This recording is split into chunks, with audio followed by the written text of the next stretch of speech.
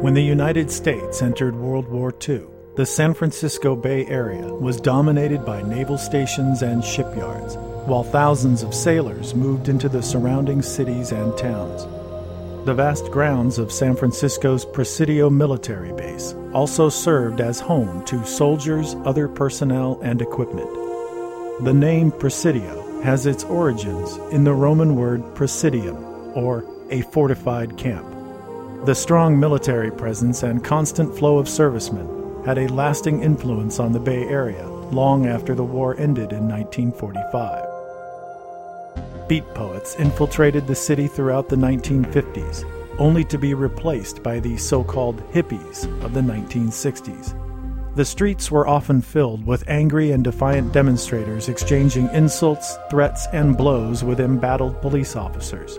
The Castro district also became the focal point for the growing gay rights movement.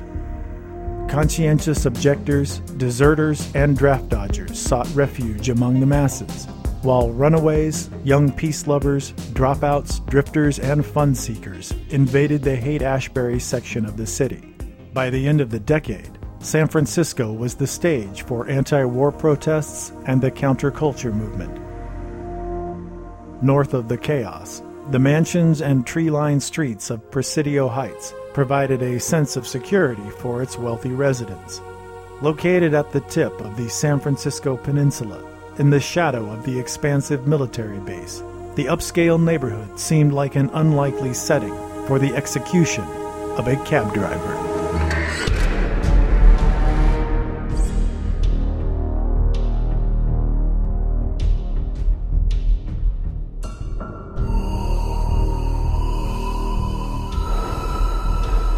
Believing that this suspect was possibly the one involved in the shooting, we conducted a search, did not find the suspect. This is the Zodiac speaking. I am the murderer of the taxi driver. To prove this, here is a blood-stained piece of his shirt. This man is a psychopath, very seriously mentally deranged. School children make nice targets. I wish somebody would catch this guy. I don't care who it is, just somebody catch him. Zodiac said he shall never be caught. This is Zodiac, A to Z.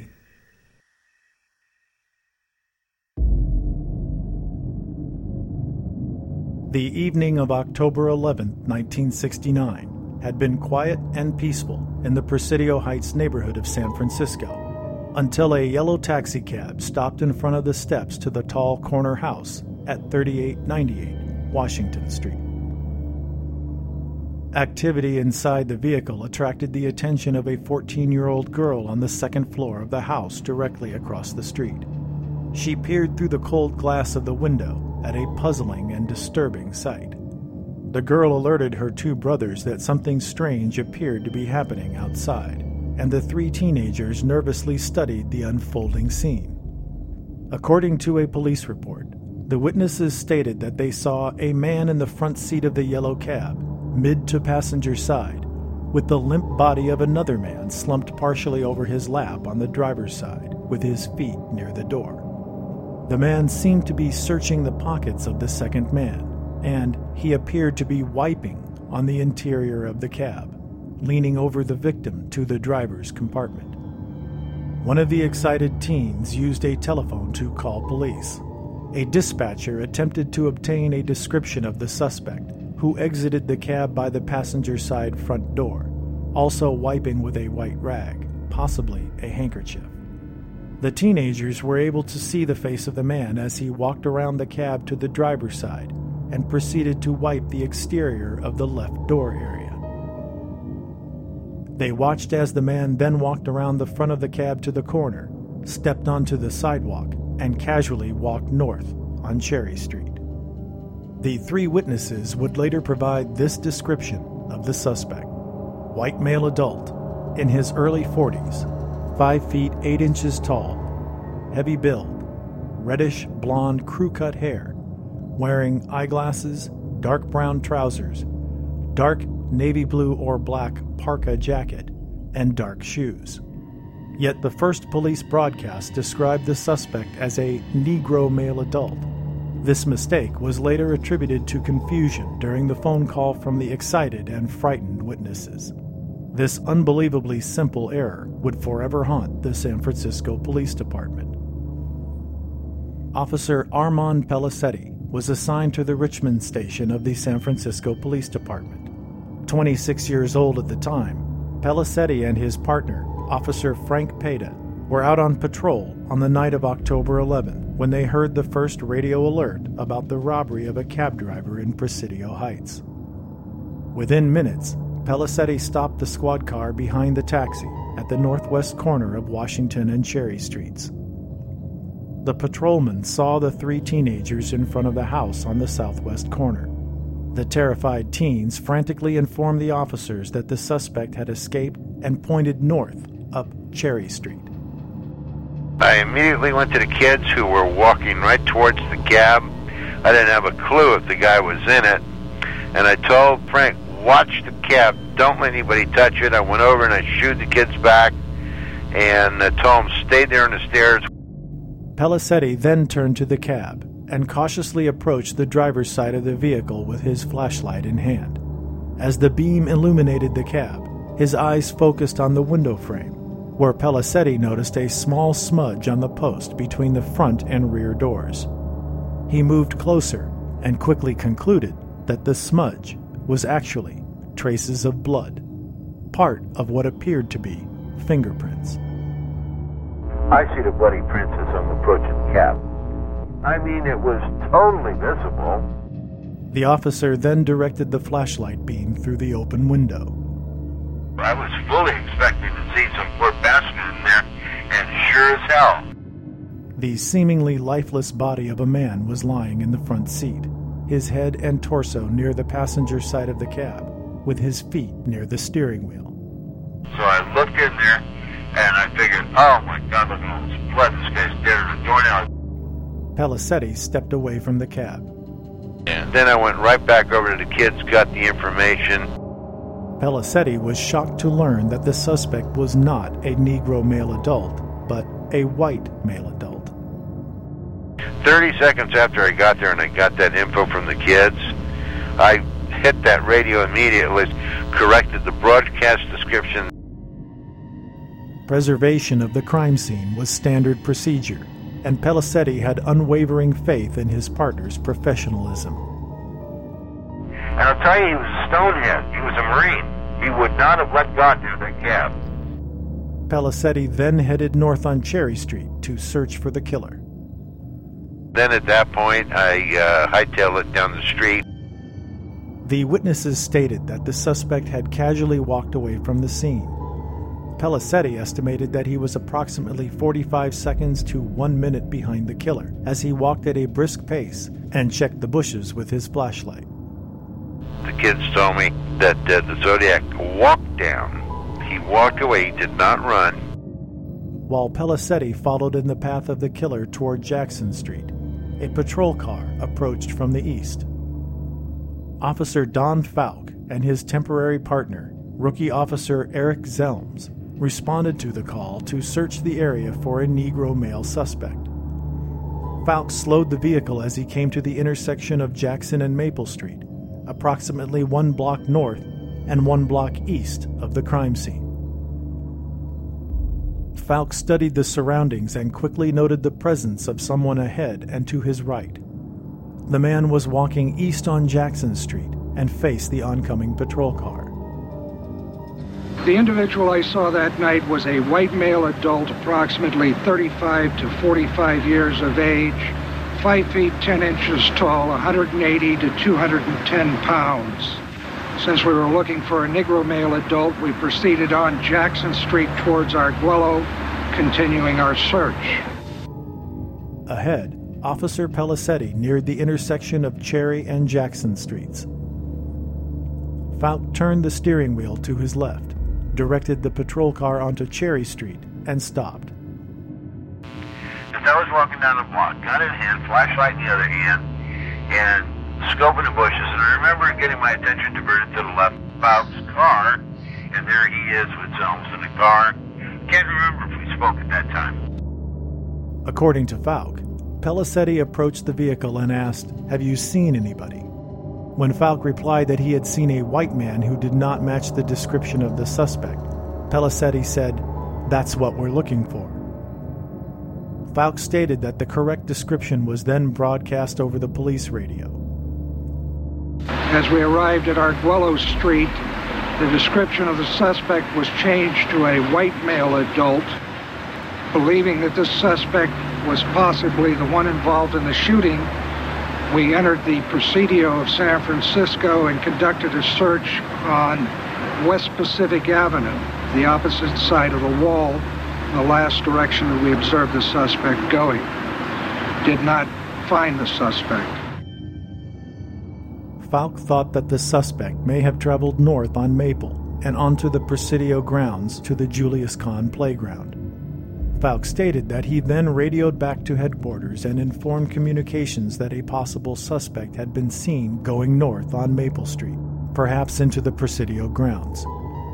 Officer Pelicetti agreed with Falk's theory about the killer's path. That was the direction the guy went. Logically, yeah, when I got to that corner, I had to make a decision. Do I jump into the park, or do I make a right turn up the street? But if he got into the park, I figured, oh shit, that'll be futile. There's just too many bushes, too many paths. Could have had a car over there, and there would be no chance of grabbing him. And then, about 3 minutes after that, that park was loaded with motorcycles. 5 minutes after that, they had fire engines with the big spotlights. So, the response was actually pretty good. Police officers poured into the neighborhood to join the manhunt. All available canine units also assisted officers in the search of the Presidio grounds. Back at the crime scene, Officer Peda greeted ambulance number 82 and directed the attendants to the body of the victim. The passenger door of the cab was opened, and ambulance steward Doucette examined the body. He quickly determined that the growing pool of blood originated from what appeared to be a gunshot wound on the right side of the victim's head. Doucette pronounced the man dead at 10:10 p.m. Officer Peda contacted headquarters and requested assistance from the coroner's office, the crime lab, and officials from the Yellow Cab Company. He also asked that a tow truck be sent to transport the cab to the police garage for further inspection. San Francisco Police Inspector Walter Crack had been on his way home when he heard the broadcast on his police radio, and he arrived shortly after Pelicetti's departure. Crack helped Peda and others preserve the crime scene as more personnel entered the area, and curious neighbors gathered to watch the spectacle. Resident Bob Kendrick later described the scene in the neighborhood as nerve-wracking. Leroy Sweet, the assistant traffic manager at the Yellow Cab Company, responded to a request for information and identified the driver of cab number 912 as 29-year-old Paul Lee Stein. A student and husband, Stein joined the company 2 months earlier and drove a cab to support he and his wife as he worked toward a doctorate degree in English at San Francisco State College. Had he lived, Stein would have completed his postgraduate work in January. According to Sweet, Stein arrived at the Yellow Cab garage at approximately 8:45 p.m. that night, when he reported for work and received his vehicle assignment. After leaving the garage, Stein picked up a passenger near Pier 64 and delivered the fare to the airport. As he returned to the heart of the city, Stein was then dispatched to 500 9th Avenue at 9:45 p.m. When Stein failed to appear at that address, another cab was dispatched to retrieve the waiting fare. Police quickly noted that the meter of the cab was still running, and at 10:46 p.m. read $6.25, an indication that Stein had picked up another fare while en route to his destination.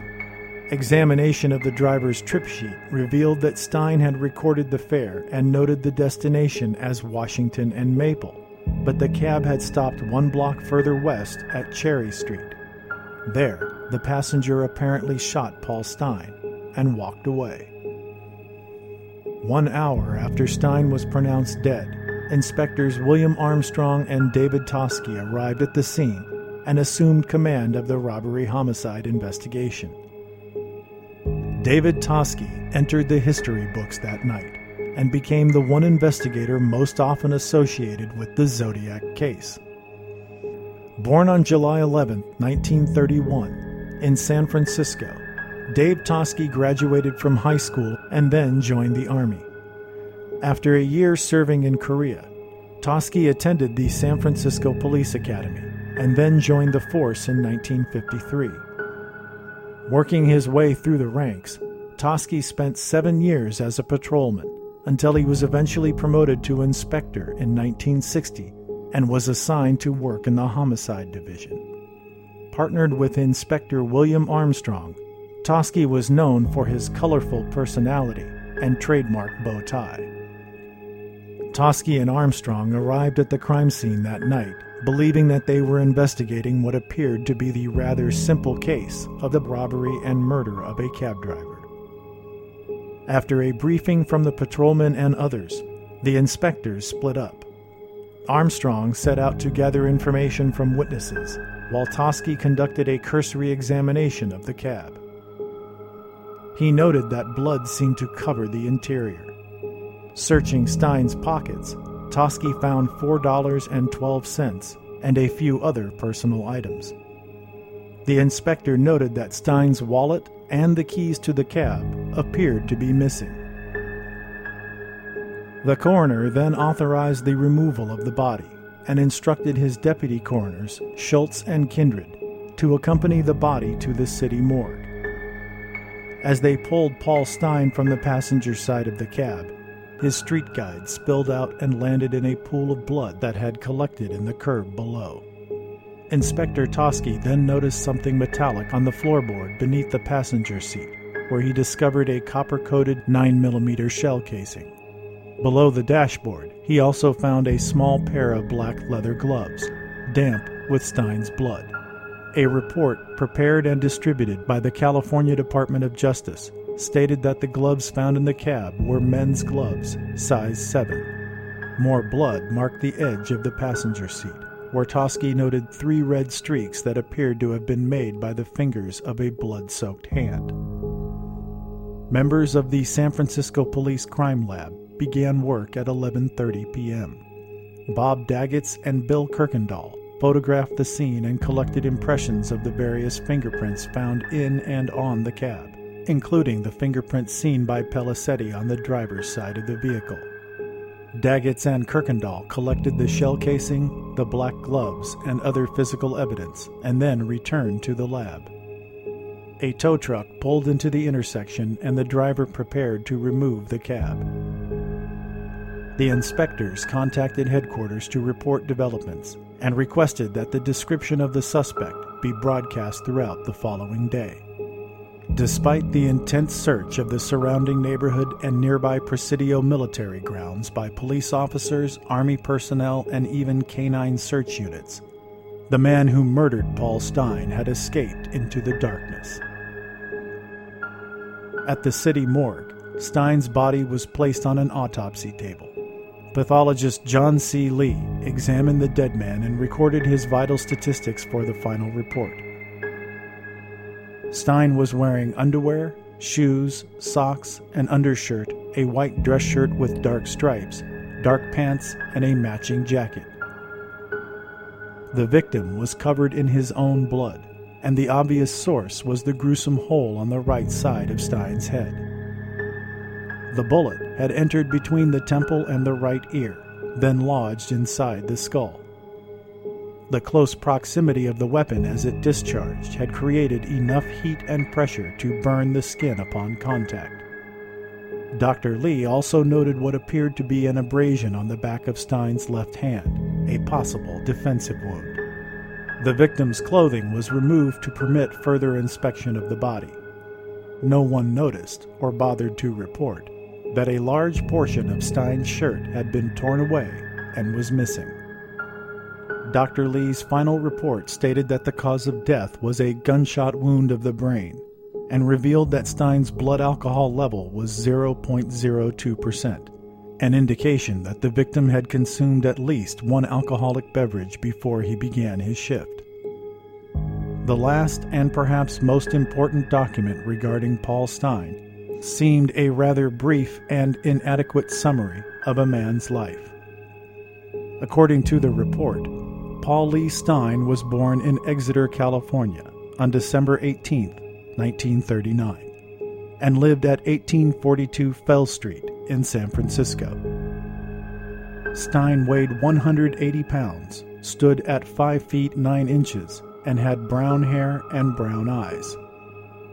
Next to the category of religion, Dr. Lee wrote Protestant. Police informed Paul Stine's wife of the murder, and the news of her husband's death was a devastating blow for Claudia Stine. At her request, Paul's brother Joe traveled from Modesto to the San Francisco morgue to identify the body. Stine's friend, Michael Conway, accompanied Joe and was also asked to identify the victim. The murder was reported at the bottom of the front page of the San Francisco Chronicle's sister newspaper, the San Francisco Examiner, under the title, Robbery Victim, Cabbie Slain in Presidio Heights. The article accurately stated that the witnesses had seen the suspect wipe down parts of the cab, but named the victim as T.L. Stine, and erroneously described the murder weapon as a .38 caliber revolver. The 3 young witnesses met with police artist Juan Morales and soon produced a composite sketch of the man they had seen exiting Stine's cab.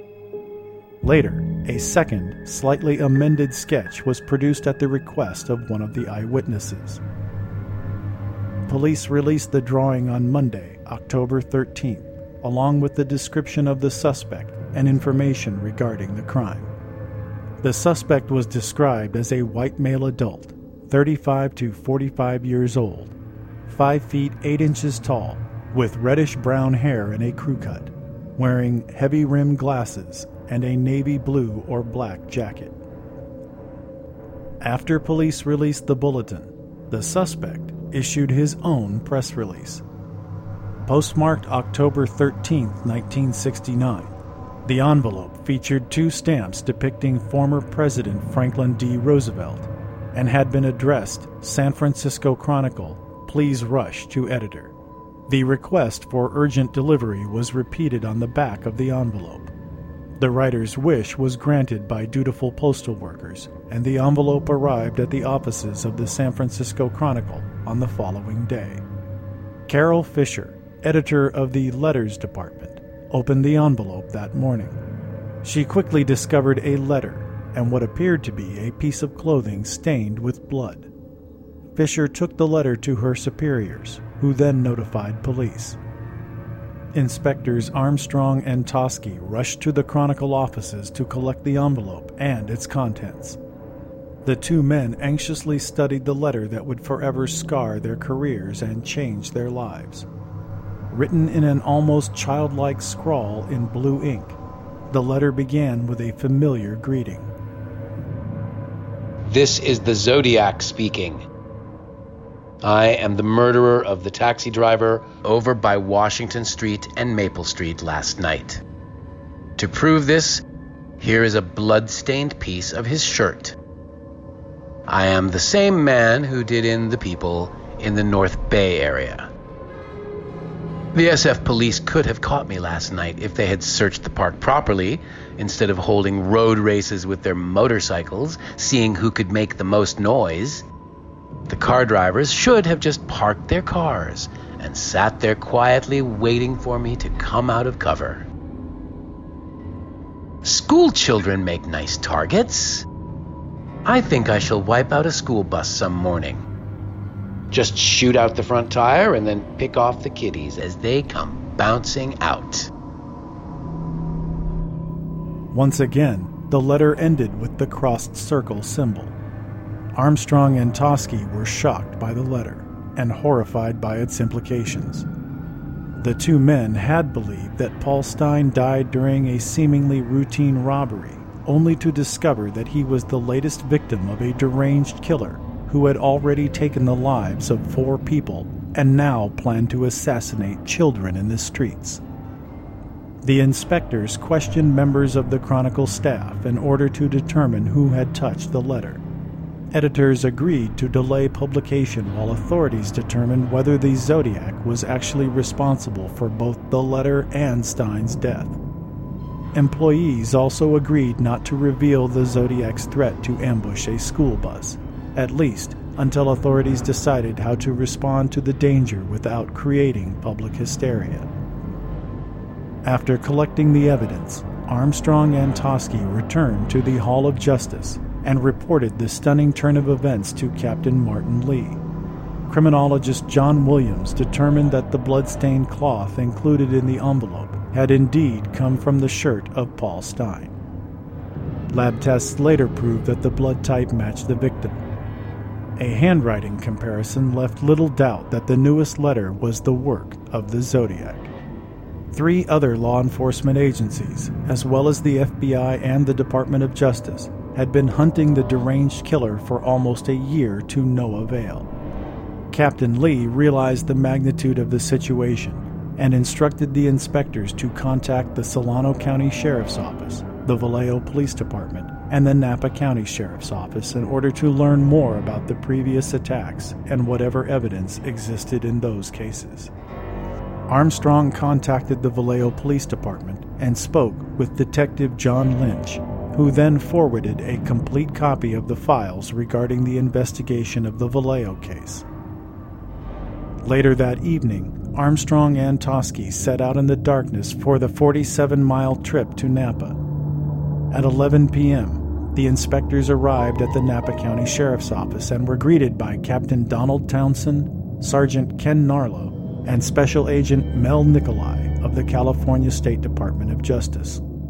The meeting marked the beginning of a working relationship that lasted far longer than any of the investigators could have imagined. With years of experience between them, the men knew that they would have to cooperate if they hoped to catch the killer. Mel Nicolai was assigned by the Department of Justice to coordinate the investigation, and he was impressed by his fellow lawmen. Narlo and Armstrong were very good from Napa and San Francisco PD and our outfit. We all worked together. Nicolai briefed the inspectors on the previous shootings before Narlo shared information regarding the attack at Lake Berryessa.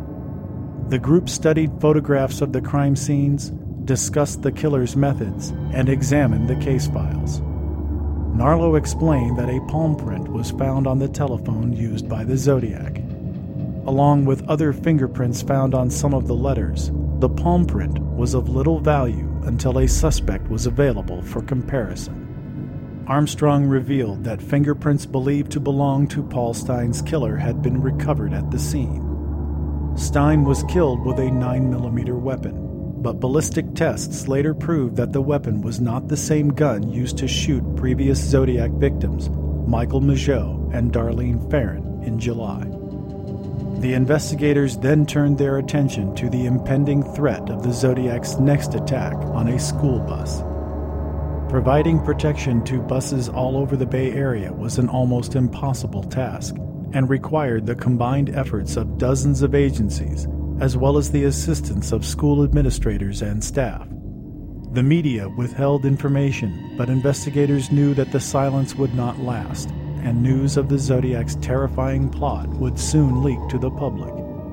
The Zodiac's threat was unprecedented, and the fear he created would be as well. Armstrong and Toschi returned to San Francisco with the weight of the world on their shoulders. As Paul Stine's name was recorded in the history books, his body was transported to the Daphne Funeral Home to be cremated. The remains of the young aspiring student and husband would be placed at the Cypress Lawn Cemetery in Colma, California.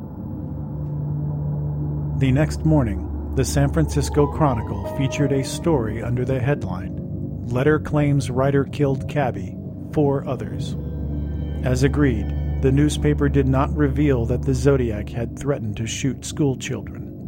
Bay Area residents were surprised to learn that the killer had moved south and departed from his previous pattern of attacking couples.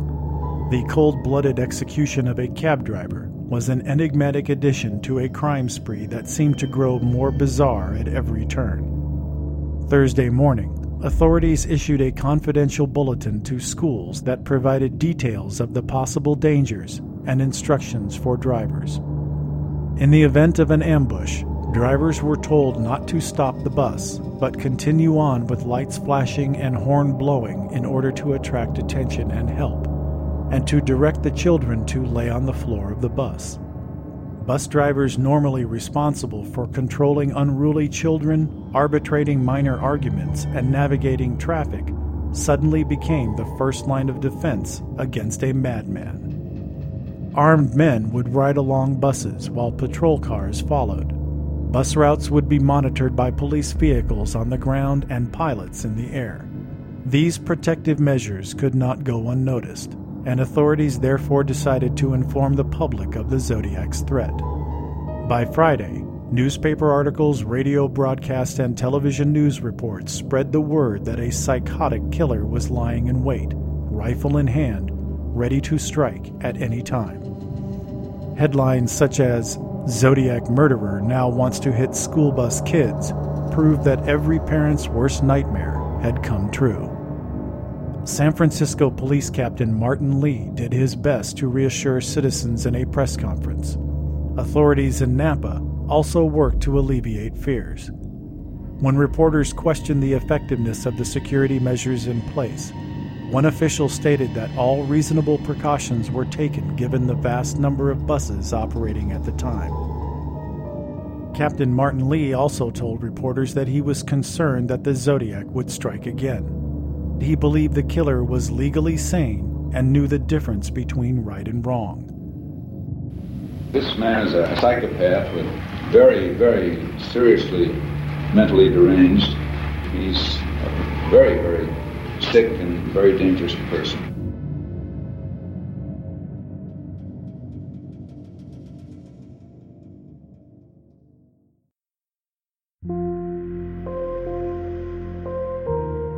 Police also investigated the possibility that another cab driver may have met the Zodiac and lived to tell his story. 11 days before Paul Stine was murdered, another yellow cab company driver sat inside his taxi in front of the Fairmont Hotel. At 11 p.m., a man walked up and climbed in the front seat of the taxi and directed the puzzled driver to Washington and Locust Streets, just blocks from the location where Stine was found in his cab. The driver recalled that the man's appearance indicated that he may have been a cook at the Mark Hopkins Hotel or one of the many hotels in the area. The curious driver then asked, "Do you work at Mark Hopkins?" And the man, apparently annoyed by the question, answered, "Yeah." As the cab approached the requested destination, the man instructed the driver to follow Arguello Boulevard into the grounds of the Presidio military base. Shortly after the cab passed through the west gate, the passenger produced a gun and told the driver to stop. The man took more than $30 from the driver before he locked the victim inside the trunk of the cab. And, although he promised he would call the yellow cab company to send help, the stranger never did so and simply vanished. Sometime later, military police came upon the abandoned taxi, heard the shouting from inside the trunk, and freed the desperate driver. The description of the passenger did not match that of the Zodiac. According to the driver, the stranger was white, approximately 24 years old, 130 to 140 pounds, 5 feet 9 inches tall with black hair, wearing a blue denim jacket and dark pants. Another incident created more confusion about the possible identity of the Zodiac. Operators of police switchboards were accustomed to receiving telephone calls about the sensational case, but a call to the Oakland Police Department on October 22, 1969, was unusual. At 2 a.m., the Oakland dispatcher answered a call from a man who claimed to be the Zodiac. The caller wanted attorney F. Lee Bailey to appear on a local television talk show. but added that he was willing to settle for another noted lawyer, Melvin Belli. After stating that he would contact the television station by telephone, the caller hung up and left the bewildered dispatcher to carry out his instructions. F. Lee Bailey was a household name. The flamboyant and articulate attorney earned his fame by defending notorious characters such as Albert DeSalvo, the confessed Boston Strangler, and Dr. Sam Shepard, the accused wife killer who inspired the TV series and film, The Fugitive. Based in Massachusetts, Bailey was unable to reach the West Coast in time for the 7 a.m. broadcast. Melvin Belli earned his nickname the King of Torts with a series of personal injury cases and consumer lawsuits in the 1940s and 50s, but he became a legal legend after defending infamous clients such as Jack Ruby, the killer of accused presidential assassin Lee Harvey Oswald, Carol Chessman, known as the Red Light Bandit, and Sirhan Sirhan, convicted killer of Robert Kennedy. There is never a deed so foul that something couldn't be said for the guy, Belli explained. That's why we have lawyers. The author of several books, Belli was a frequent guest on the TV talk show circuit, and he even appeared in an episode of the popular science fiction television series Star Trek. An outspoken master of self-promotion, his egocentric antics earned him another nickname, Melvin Bellicose. His vocal criticism of FBI Director J. Edgar Hoover became a crusade after the brazen barrister called the beloved G-Man a fascist. Many Americans viewed Belli's remarks as unpatriotic, but the infamous attorney had many fans, including himself. The opportunity to speak with California's most wanted killer on live television proved irresistible, and Belli quickly agreed to appear on the program. In one of the many FBI reports detailing Belli's activities, an agent reported the development to the Bureau and noted that the lawyer would, quote, do anything for publicity. In his memoir, My Life on Trial, Belli described the scene as he left his penthouse on Telegraph Hill and was escorted by police to the KGO television station where more officers armed with rifles stood guard. The Jim Dunbar Show was named for its host, a well-known local media personality. The KGO TV show began early at 6:30 a.m. when Dunbar explained the situation to viewers and asked that they leave the telephone lines clear for the Zodiac's call. 40 minutes into the broadcast, the phone finally rang during a commercial break. The male voice on the line was quiet and distant, and the caller abruptly hung up. Dunbar, Belli, and viewers everywhere waited for the phone to ring again, and 10 minutes later, the voice was back. The man threatened to kill unless he was connected with Belli. He stated that he needed help, and then the line went dead. Minutes later, the man called again.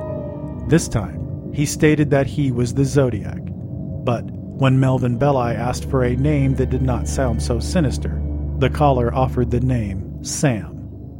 Once again, the man ended the call. When he called back, Sam explained that he was sick and suffered from painful headaches. Obviously aware that police would attempt to trace his call, Sam again hung up and repeatedly did so throughout the 2-hour broadcast. Jim Dunbar assured Sam that his calls were not being traced, but behind the scenes, police were desperately working to trace the call to its place of origin. Sam revealed that he feared execution in the gas chamber. Belli promised to negotiate with the district attorney to ensure Sam's safety, but the caller remained suspicious. Still quiet and cautious, Sam seemed somewhat detached as he answered questions. Jim Dunbar asked whether or not Sam had called into the show before, during Melvin Belli's previous appearance on the program weeks earlier. Sam replied that he had tried to call, and Dunbar noted that the phones were tied up with other callers at the time. When asked why he wanted to communicate with Melvin Belli, Sam answered, "I don't want to be hurt." Belli again offered his services, but the line quickly filled with the shrieking sound of a muffled scream. Sam explained, "That was my headache." Another appeal by Belli was met with growing anxiety by Sam, who cried out, "I'm going to kill those kids," as the Zodiac had threatened in his recent letter. After the broadcast, Belli and frustrated police were surrounded by a swarm of frenzied reporters. Belli stated that he did not know if the caller was actually the Zodiac, but he promised to help Sam if possible. A reporter raised the possibility that the telephone calls were made by more than one person as part of a hoax. Belli replied that he was certain he had spoken to only one individual. During his conversation with Sam on a private phone line, Belli suggested that they meet at a church in Chinatown.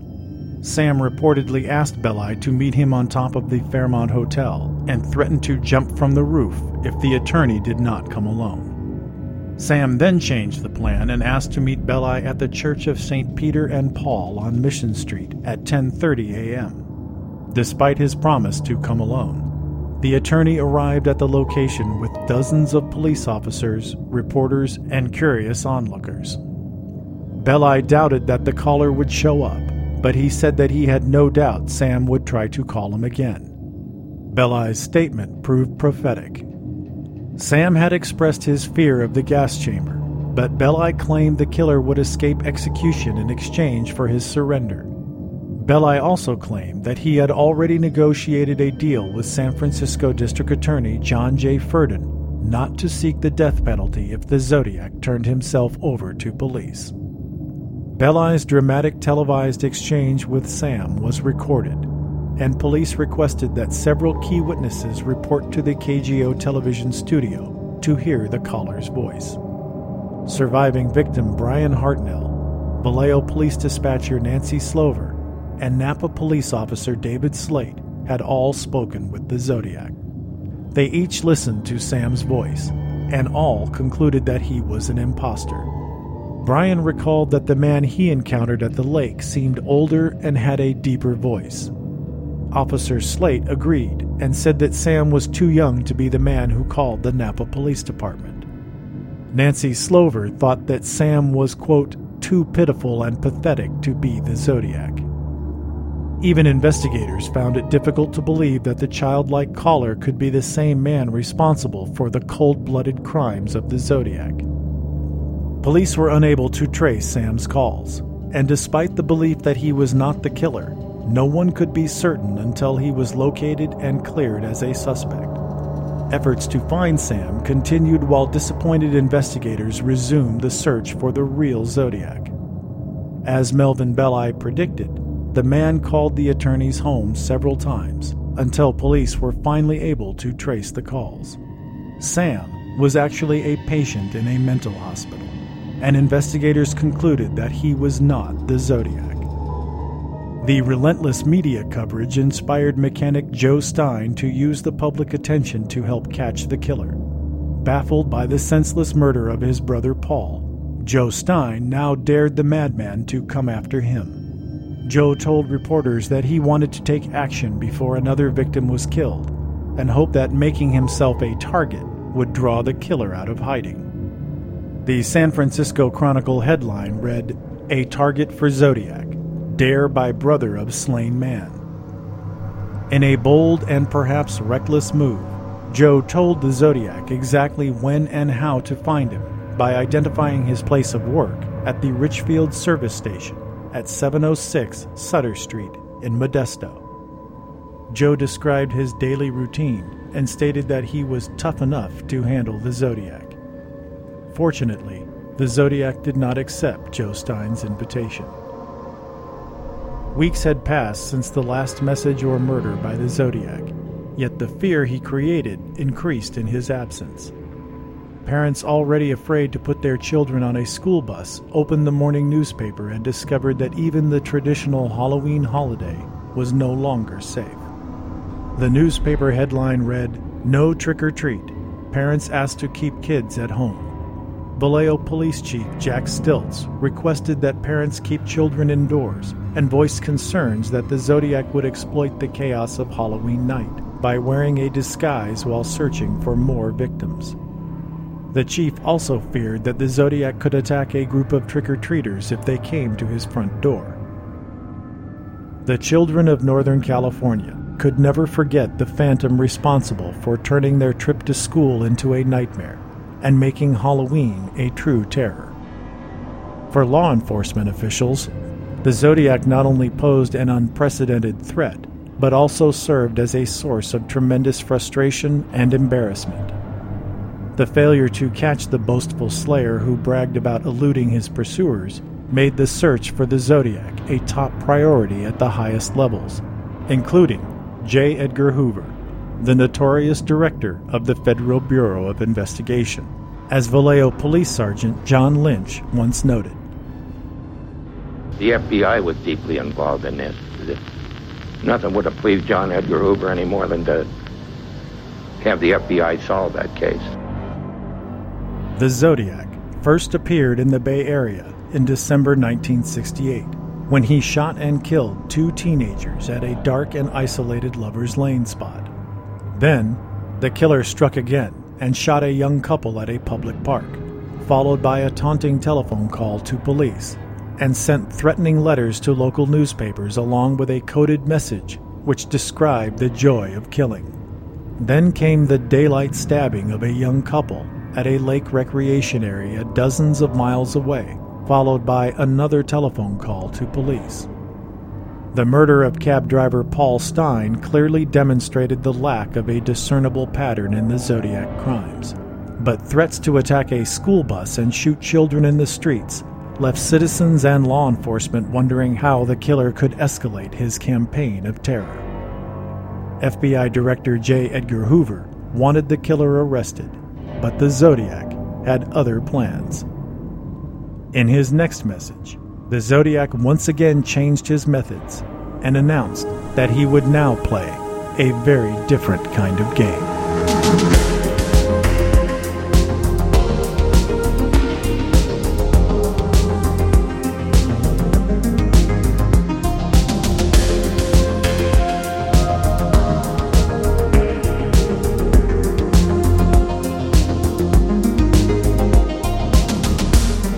Zodiac, A to Z. Written and produced by Michael Butterfield. Zodiac voice by John Knight. Zodiac, A to Z. Produced for ZodiacKillerFacts.com.